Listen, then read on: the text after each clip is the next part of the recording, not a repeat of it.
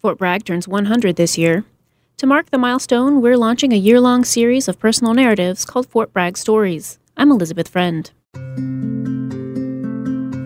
Each Sunday, we'll be exploring life on and around this nation's largest military base.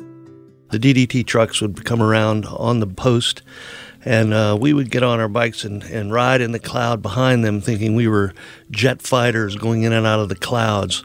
Eventually, the medics showed up. They checked me out. They said, do not move at all.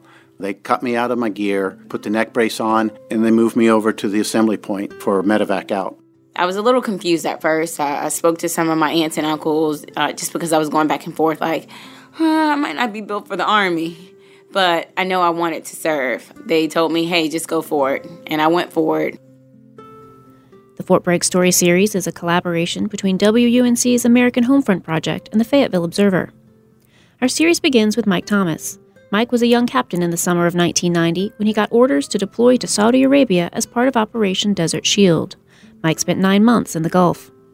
We left out of Kuwait on chartered aircraft for transatlantic flights.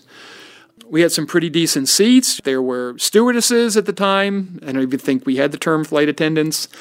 But they were wonderful. They were clean and fresh and smelled great. And we all had our uniforms on. We were kind of clean, but not like totally clean.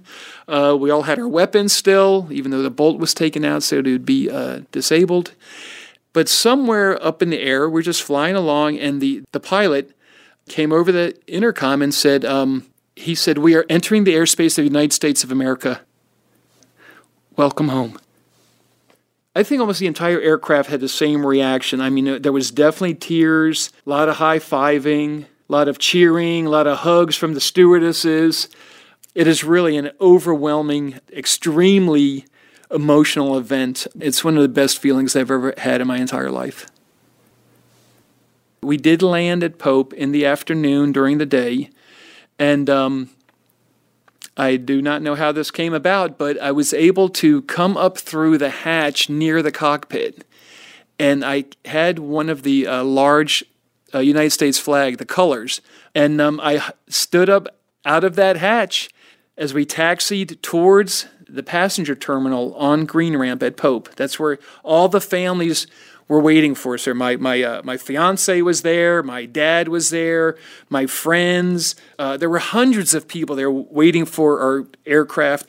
And we were the lead aircraft, I remember that, and stood up through that hatch with that flag. The crowd went wild. They loved it. We loved it. It was a great feeling.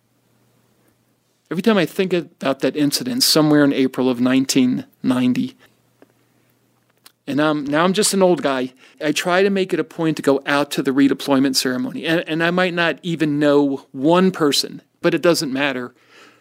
It's like the sentiment is the same. It is an unbelievable, overwhelming, joyous feeling.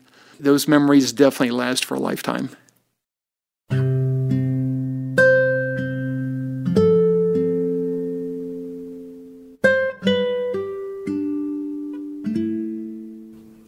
Mike Thomas is a retired soldier living in Fayetteville.